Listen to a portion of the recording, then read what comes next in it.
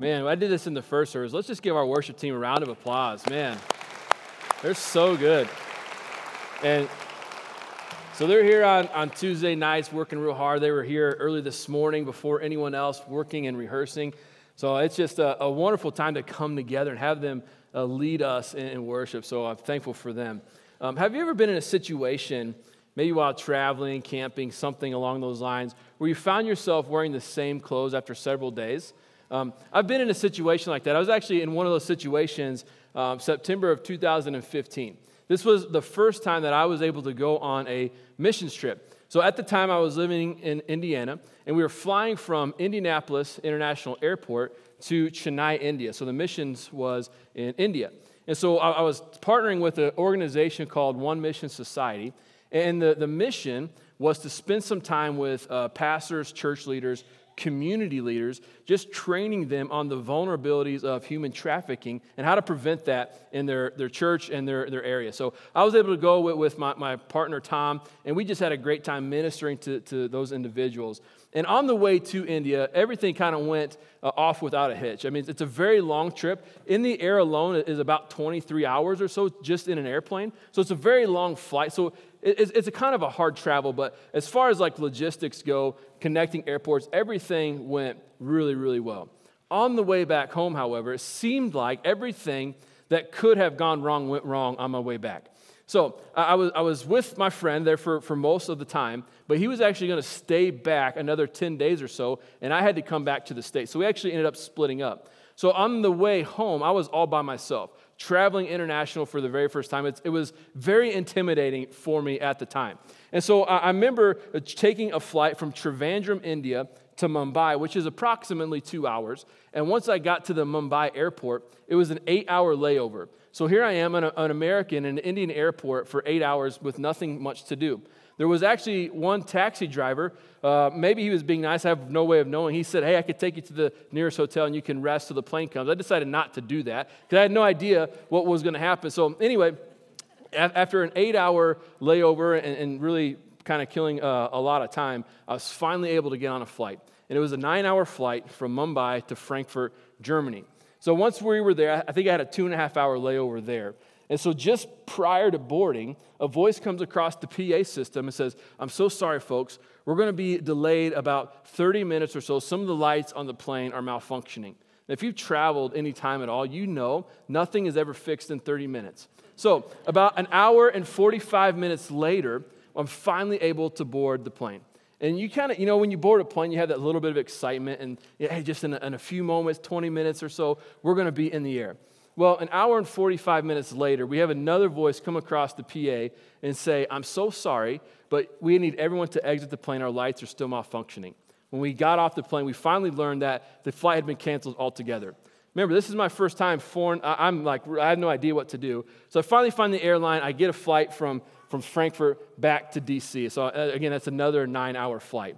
Once I get there, I got a 2-hour flight to Indy, 2-hour drive home in my car, and sometime 44 to 46 hours later, I'm in my driveway. Now, keep in mind, I'm still wearing the same clothes that I've been wearing 2 days prior. And it's starting to get pretty bad. I really felt bad for the people sitting next to me on the airplane. I'm sure that it was more than they bargained for. I really felt terrible.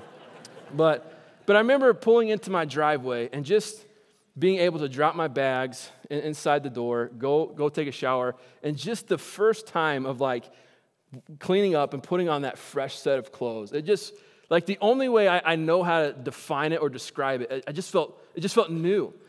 I didn't wear anything special. I think I just put on some pajama pants and a t-shirt, but it just felt so incredible to be clean, to have these new clothes on. And I can't be certain, but I'm pretty sure the Hallelujah chorus was ringing in my bathroom as I was cleaning up. But anyway, it just felt so good to have the new clothes on. And there's something about newness, isn't there? Putting on the new self, putting on new clothes. And this is what Paul's talking about in our text today. He's not talking about physical clothes, but he's saying, hey, you know what? We have some things in life spiritually. We have some dirty clothes, if you will, that we need to take off, but we need to put on the clean clothes. And this is what Paul's talking about. So we're going to be in Colossians chapter 3, and we're going to dive into verses 12 to 17. And we're in a 3-week series where we've just been working through our vision statement here at Highland to connect, grow, and go. And what I want to talk about just for the next few moments is, what does it mean for us to take our next step? How do we take what we've learned? How do we embrace the vision of Highland and take our next step in our relationship with Jesus? So I want to talk about what it means to put off the old self and put on the new. So let me pray, and then we're going to dive into Colossians 3:12-17. Father, thank you so much for this day and for the time you've allotted for us to be here to worship together with our church family. And it's an honor and it's a joy. And God, we just pray that you're exalted and you are lifted high this morning. Be with our this part of our worship service where we just worship you in the Word. God, open up our hearts to hear and grow and listen to your inspired and inerrant Word. God, we're grateful for this passage and the power that it contains. And God, may we face this with courage and boldness. And God, as we embrace putting off the old man and putting on the new. We ask this in the name of Christ. Amen. So again, we're going to be in Colossians 3, verses 12-17. So let's read these verses. Put on then, as God's chosen ones, holy and beloved, compassionate hearts, kindness, humility, meekness, and patience, bearing with one another. And if one has a complaint against another, forgiving each other. As the Lord has forgiven you, so you also must forgive. And above all these, put on love, which binds everything together in perfect harmony. And let the peace of Christ rule in your hearts, to which indeed you were called in one body, and be thankful. Let the word of Christ dwell in you richly, teaching and admonishing one another in all wisdom, singing psalms and hymns and spiritual songs with thankfulness in your hearts to God. And whatever you do, in word or deed, do everything in the name of the Lord Jesus, giving thanks to God the Father through him. So let's just set the scene for a moment. Paul is writing this letter from prison. He's writing in response to some false teachers that are able to have some influence over some of the baby Christians that are a part of the Colossian church. And so Colossians, in a sense, is kind of a preventative type of letter where Paul is encouraging or warning the Colossian believers not to believe the smooth-talking false teachers that are in their midst, or they should not buy into their deceptive philosophy. Now, by all accounts, Colossians is a very healthy church where most adhere to the true gospel of Jesus. But these teachers were having enough influence, and it was concerning Epaphras, the leader and founder of the Colossian church. It was concerning him enough that he was willing to take a long journey to spend some time with Paul in prison just to gather some wisdom and some mentorship from his pastor friend.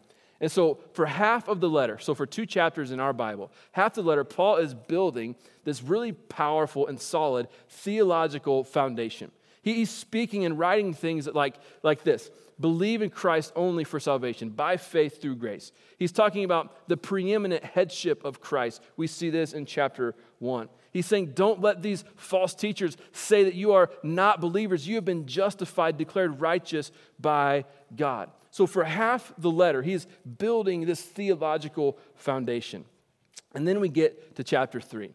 And this is when Paul begins to take what he's been writing theologically and says, okay, I don't want just this to be head knowledge. I want this also to be heart transformation. So this is when he gives us some applied theology. This is how we take what we've been learning through Scripture, and this is how we apply it to our life.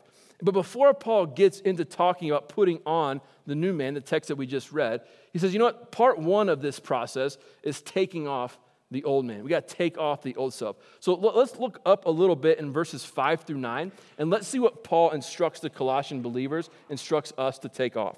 He says, put to death, therefore, what is earthly in you: sexual immorality, impurity, passion, evil desire, covetousness, which is idolatry. On account of these, the wrath of God is coming. In these you too once walked when you were living in them, but now you must put them all away: anger, wrath, malice, slander, and obscene, abusive talk from your mouths. Do not lie to one another, seeing that you have put off the old self with its practices. That's quite the list that Paul is giving these readers. Put off these things. And the moment you see these patterns really present in your life, we must either put them to death, there must be an execution, or we have to put them off altogether. Now, of the list that we see, this was an incredible encouragement and warning to the first century church in Colossae. But this is also a great warning and encouragement for the 21st century as well for us. This is a call to holiness and sanctification, one that we must pursue with courage and with honesty. So why do I say we need to pursue sanctification with courage and honesty? Well, I think it takes courage because of this. I think it takes courage because at some point we have to look in the mirror and we have to say, man, I have some dirtiness in my life. I have some qualities in my life that I really don't like. And so when we wake up in the mirror in the morning, like we don't always like what we see in the mirror, do we? In the same sense, we have to look in the gospel mirror. Look at what's going on in our heart. What's corrupting my heart? What is it that I just can't seem to let go of? Is it anger? Is it wrath? Is it malice, slander, sexual impurity? If we have those things in our life, we have to have the guts and the courage to look in the mirror and say, man, I got to get rid of that. Like I have some things in my life that not pleasant to look at, but I have to deal with it. That takes courage, and it takes honesty. Because until we become honest about the sinful issues in our life, repentance will be far from us. So we have to have the courage to look in the gospel mirror and say, yeah, I got some things going on. We have to have the honesty to say, I need to repent of these things. We have to have the courage and the honesty to look in the gospel mirror. Now think back with me, if you will, to the time that I was traveling home from India to Indiana. So I could have pretended, and I could have done a great job at deceiving myself that I wasn't the one who was smelly and dirty, right? I could have convinced myself it's everyone else on the airplane. It's everyone else in the airport. It's not me. It can't possibly be me. So at a very surface level, I had to be honest with myself and say, Isaiah, man, it's totally you. Like, you need to change. It's totally, like, and when we get a little bit deeper spiritually, we have to have some honesty and say, I got issues. I have some sinfulness in my life. We have to address that. Paul says we have to either put it to death or we have to put it off altogether. But that's only step one in a two-step process. Because in addition to putting off the old self, Paul says, I want you to put on the new. Paul understood that if we put off the old self without replacing it with the new, it'd be like going to the hamper again and putting on something else that's already dirty. Like, that's what Paul's saying. When we take off the old, we can't be left exposed because what we inevitably do is we just put on another dirty quality. We put on another sinful quality. Paul says we need to avoid that. We do that by putting on the new. And that's when we get to verse 12. See, verse 12, Paul says this, put on then as God's chosen ones, holy and beloved, compassionate hearts, kindness, humility, meekness, and patience, bearing with one another. And if one has a complaint against another, forgiving each other, as the Lord has forgiven you, so you also must forgive. So I think we need to start with the why we put on the new. So, because I think Paul starts with the why. I think it's wise for us to do the same thing. Because Paul does give us a qualifier on why this pursuit should be present in our life.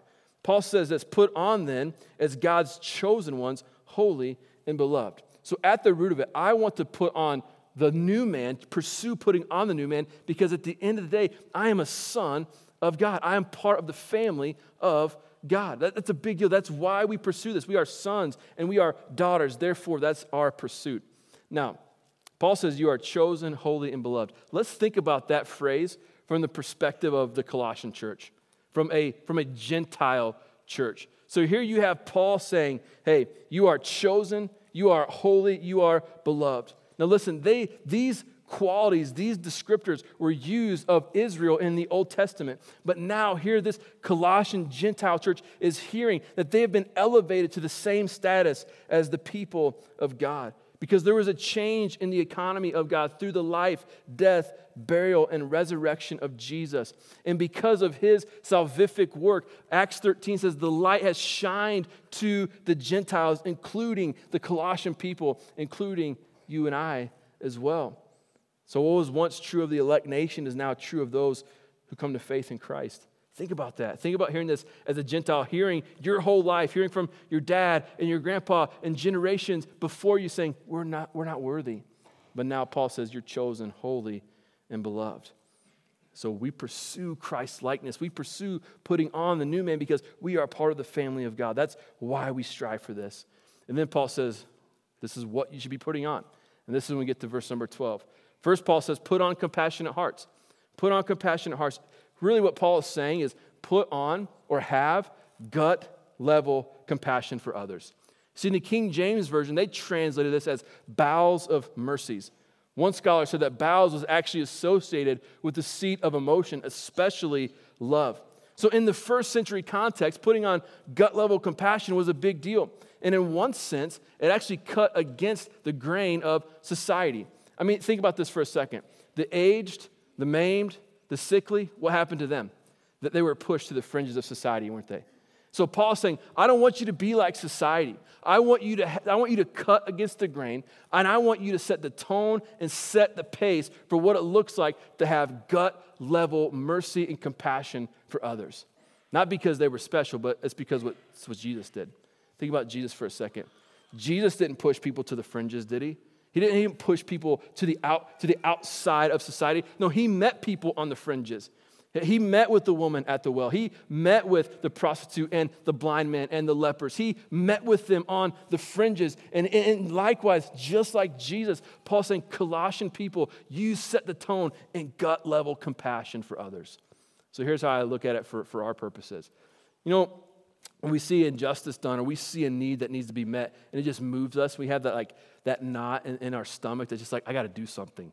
When that knot just moves our hands and feet to do something, it moves us to give to a missionary. It moves us to put some legs on a trip or to minister to someone that we really just have a passion for. It moves us to do something. That's gut-level compassion. That's what Jesus did. And Paul says, hey, I want you to put that on. Put that on. Set the tone in gut-level compassion. So he said, I want you to put on compassionate hearts. And then he says, in addition to that, I want you to put on kindness. I want you to put on kindness.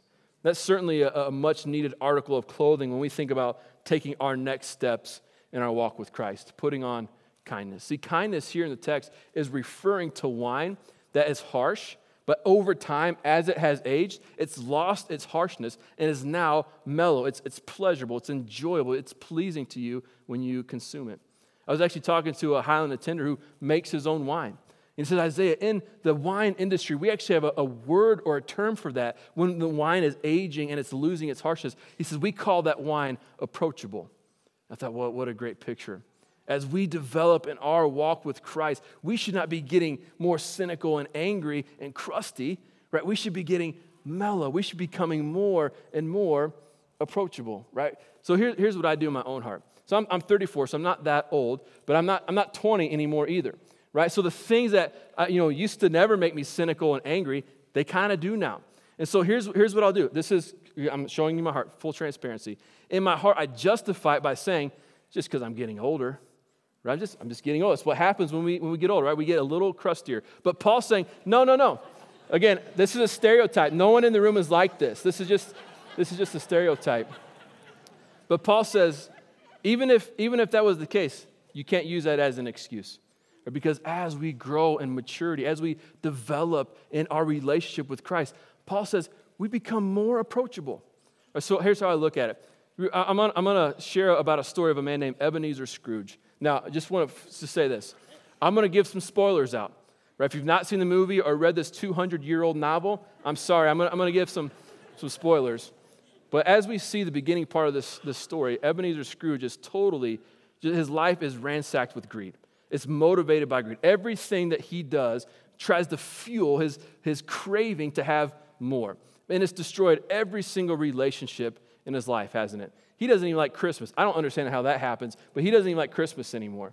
And so, over time, it just destroyed his life. And one Christmas Eve, he's visited by the 3 Christmas spirits who show him the true meaning of Christmas. And over the course of the story, we see him taking off or putting off his greed and putting on kindness. Now let's flash forward to the end of the story. Who's Scrooge at this point? He's not Ebenezer Scrooge at the end. He's Uncle Scrooge, and he's hanging out with Tiny Tim because he's approachable, right? He's no longer a man consumed with greed. He's taken that off, and he's put on kindness, and he's approachable. He's a joy. He's a pleasure to be around. Now there's a lot in our culture, moving it to our context. There's a lot in our culture that makes us cynical and angry and cruel. And Paul says, don't buy into that. Be approachable.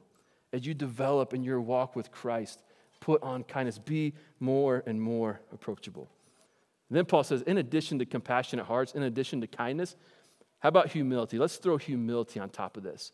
And if you're reading this in the first century, you're probably a little bit angry, it's a little bit abrasive that someone would have the audacity to call us out on our pride, calling us to be humble, calling us into humility.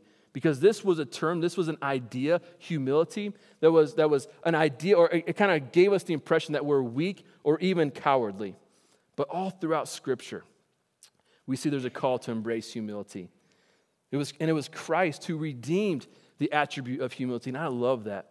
I love that something that was looked at so terribly in society was redeemed for something so beautiful and powerful by Christ. And he was humble, right? Matthew 11:29 says Jesus was lowly in heart. And we see Jesus' humility displayed in Philippians chapter 2, verses 1 through 11, when Paul says that he humbled himself by leaving heaven, taking on the form of a servant, living a sinless life, and being obedient even to death on a cross. That is humility. See, humility simply is elevating someone else's needs above our own. Think about this in the context of relationships. What happens in your relationship when you elevate yourself above the person you're in a relationship with? There's friction, right? There's some tension. But what happens when we can elevate their needs above our own? It brings some peace. One pastor actually said, humility is the antidote of self-love, which is the poison of all relationships. How true. So if we're experiencing tension in a relationship, may we embrace or pursue or try to put on humility. Let's elevate their needs above our own needs. This is one of the greatest Christian virtues, is walking in humility, and it totally reflects the heart of Christ. So Paul says, put on compassionate hearts, put on kindness, put on humility. And then he says, I want you to put on meekness. Now, I think meekness is a word that needs some attention because there are some misconceptions about what meekness is. In fact, I was reading an article in Our Daily Bread, and they were using an illustration from a book that was being written by a guy named J. Upton Dixon. The book that he was writing at the time was called Cower Power. And Mr. Dixon was also founding a group of submissive people called Doormats. Dependent organization of really meek and timid souls, if there are no objections. Their motto was, the meek shall inherit the earth, if that's okay with everybody. The organizational symbol was a yellow traffic light. This was his idea of meek. I'm just going to lay down. I'm just going to be trampled on. My feelings and emotions, I matter nothing. I'm just going to lay down. But nothing could be further from the truth when describing meekness. I was talking to a lady after the first service. She said, my definition of meekness is velvet steel. I'm soft on the outside, but I'm rock hard on the inside. Right? I have the softness about me. I have this approachability about me, but man, I have strength. And that's really what meekness is. It's strength under control. It's not doormat. It's strength under control. Now, think of it this way. This is not an original analogy, but one that I find helps me when understanding and learning about meekness. Think about a horse and a horse's rider. Right? The horse has impressive size and strength and speed, and it could do anything that it wants to do. Yet it submits itself to the authority of the rider, to the master. Right? It jumps, it runs, it trots, all at the command of the rider. And it could buck the rider off and run and forget about him, and it wouldn't even matter. But yet he submits himself to the authority of the rider, of the master. And as Christ's followers, meekness is us doing the same thing. God, you've given me abilities, you've given me talents, you've given me strength, but I'm willing to submit that back to your authority. That's what meekness is, giving ourselves and submitting ourselves to Christ. So what does meekness look like in the context of relationships? Meekness looks like this. Meekness means I'm going to receive some of the hurt rather than inflicting hurt. Meekness says if anyone's going to get hurt here, it's going to be me. If someone's going to lose, let it be me. Not as a doormat, but I'm not interested in just being right. I'm interested in reconciling a relationship. That's what meekness is. It's that I'm submitting myself to Jesus, and if someone has to pay, I want it to be me. Not as a doormat, but by submitting myself to Christ and saying, I want reconciliation in my relationships. I just want peace in my life. Meekness is powerful. It's strength under control. And Paul says, in addition to compassionate hearts, kindness, and humility, put on meekness. And then we get to the final article of clothing in the text, and that's patience.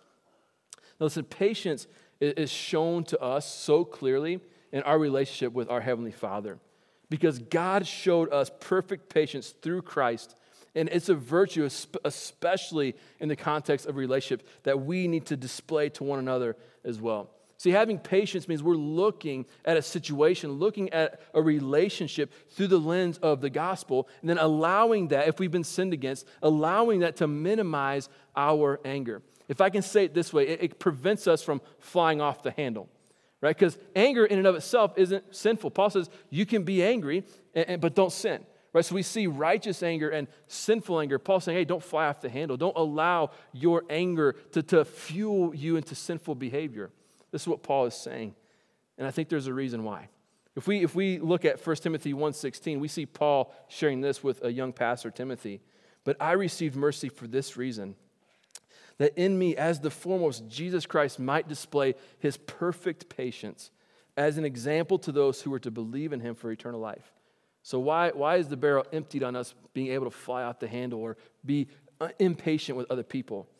Because we, as sinful people, deserve God's wrath. Yet through Christ, he displayed perfect patience by sending his son to die on a cross that we deserved, and then came back to life 3 days later and will rescue all who believe in him. That's why we can't be angry, because I cannot be offended more than I've ever offended God with my sinfulness, right? I cannot be offended as much as I've offended God. And therefore, I can't allow my anger to control me by being impatient and flying off the handle towards someone. So Paul says, put on patience. Notice how all these work really well in the context of relationship. Any relationship, marriage, co-workers, our neighborhoods, mother, daughter, father, son, what doesn't matter. It works so well in the context of our relationship. So we're looking nice, right? We got all these nice clothes on. So we're looking good. We got our new outfit. We got on the new self. And just to kind of round this out and conclude our time together, I just want to bring us a few concluding thoughts. Here's my first one. Putting on the old self and putting on the new allows forgiveness to be a regular part of our life. When we are putting off the old and putting on the new, a great byproduct is forgiveness. Paul says in verse 13, bearing with one another, and if one has a complaint against another, forgiving each other. As the Lord has forgiven you, you also forgive. So if we have put on these articles of clothing that we've just spent time exploring and diving into, then granting and pursuing forgiveness is going to be an easier endeavor for us. But listen, if anger and bitterness are still clinging so closely to our heart, forgiveness is impossible. It's not easy to forgive in the first place, but it's almost impossible when those things are clinging so closely to our heart. So as we dive into putting off the old and putting on the new, man, I pray that this leads us to have a joy in granting and pursuing forgiveness and looking at others through the lens of the gospel. That's my first concluding thought. Here's my second concluding thought. Putting on the new man only works if it's done in love. So we've talked about our outfit. We've talked about the new clothing that we're wearing. So if I'm to go out and I'm going to wear a suit, I'm not going to leave the house if my belt's not on. Right? I want that to kind of tie all of this together. Because if I have all these nice clothes but I'm not wearing a belt, it just looks incomplete. And so love then would be like the belt that kind of holds all of this together. This is what Paul says in verse 14. And above all these, put on love, which binds everything together in perfect harmony. Or Paul says, we have all these nice clothes. Let's allow love to be the motivator. Let's allow let us be rooted in the reality that we are part of the family of God. And let love be the barometer in which we're able to gauge the other articles of clothing. So if I'm not having compassion like I should, I need to check how my love is for the Lord and how my love is for other people. If I'm not as kind as I should be, how's my love? Is my love tank full or is it empty? I need to gauge that. Love is how I do that, because if I'm not loving others, if I'm not loving the Lord and loving others well, then there's no possible way I can put on all these articles of clothing and honor the Lord with that. I need to make sure that I'm loving well. Love is what binds everything together. Here's my last concluding thought. Putting on the new self leads to a life of peace and worship. Notice how Paul concludes the paragraph in the text. And let the peace of Christ rule in your hearts, to which indeed you were called in one body, and be thankful. Let the word of Christ dwell in you richly, teaching and admonishing one another in all wisdom, singing psalms and hymns and spiritual songs with thankfulness in your hearts to God. And whatever you do, in word or deed, do everything in the name of the Lord Jesus, giving thanks to God the Father through him. So when a follower of Christ puts on the new man, peace dwells in our heart. It leads to unity with one another. Now, we can conclude then that putting on the new man is an act of worship that leads to greater worship. It leads to greater worship because it develops and cultivates unity among brothers and sisters in a local church. It leads to greater worship because our sole focus then is to glorify God in everything that we do. What did Paul say in 1 Corinthians 10:31? Whether you eat or drink or whatever you do to the glory of God. And then we see in Colossians 3:17, whatever you do in word or deed, do for the glory of Jesus Christ. Word, deed, eating, drinking, whatever you do to the glory of God. So I know some of you are getting ready to put some hot wings in the slow cooker for the Super Bowl party. Do it in the name of Jesus for the glory of his name.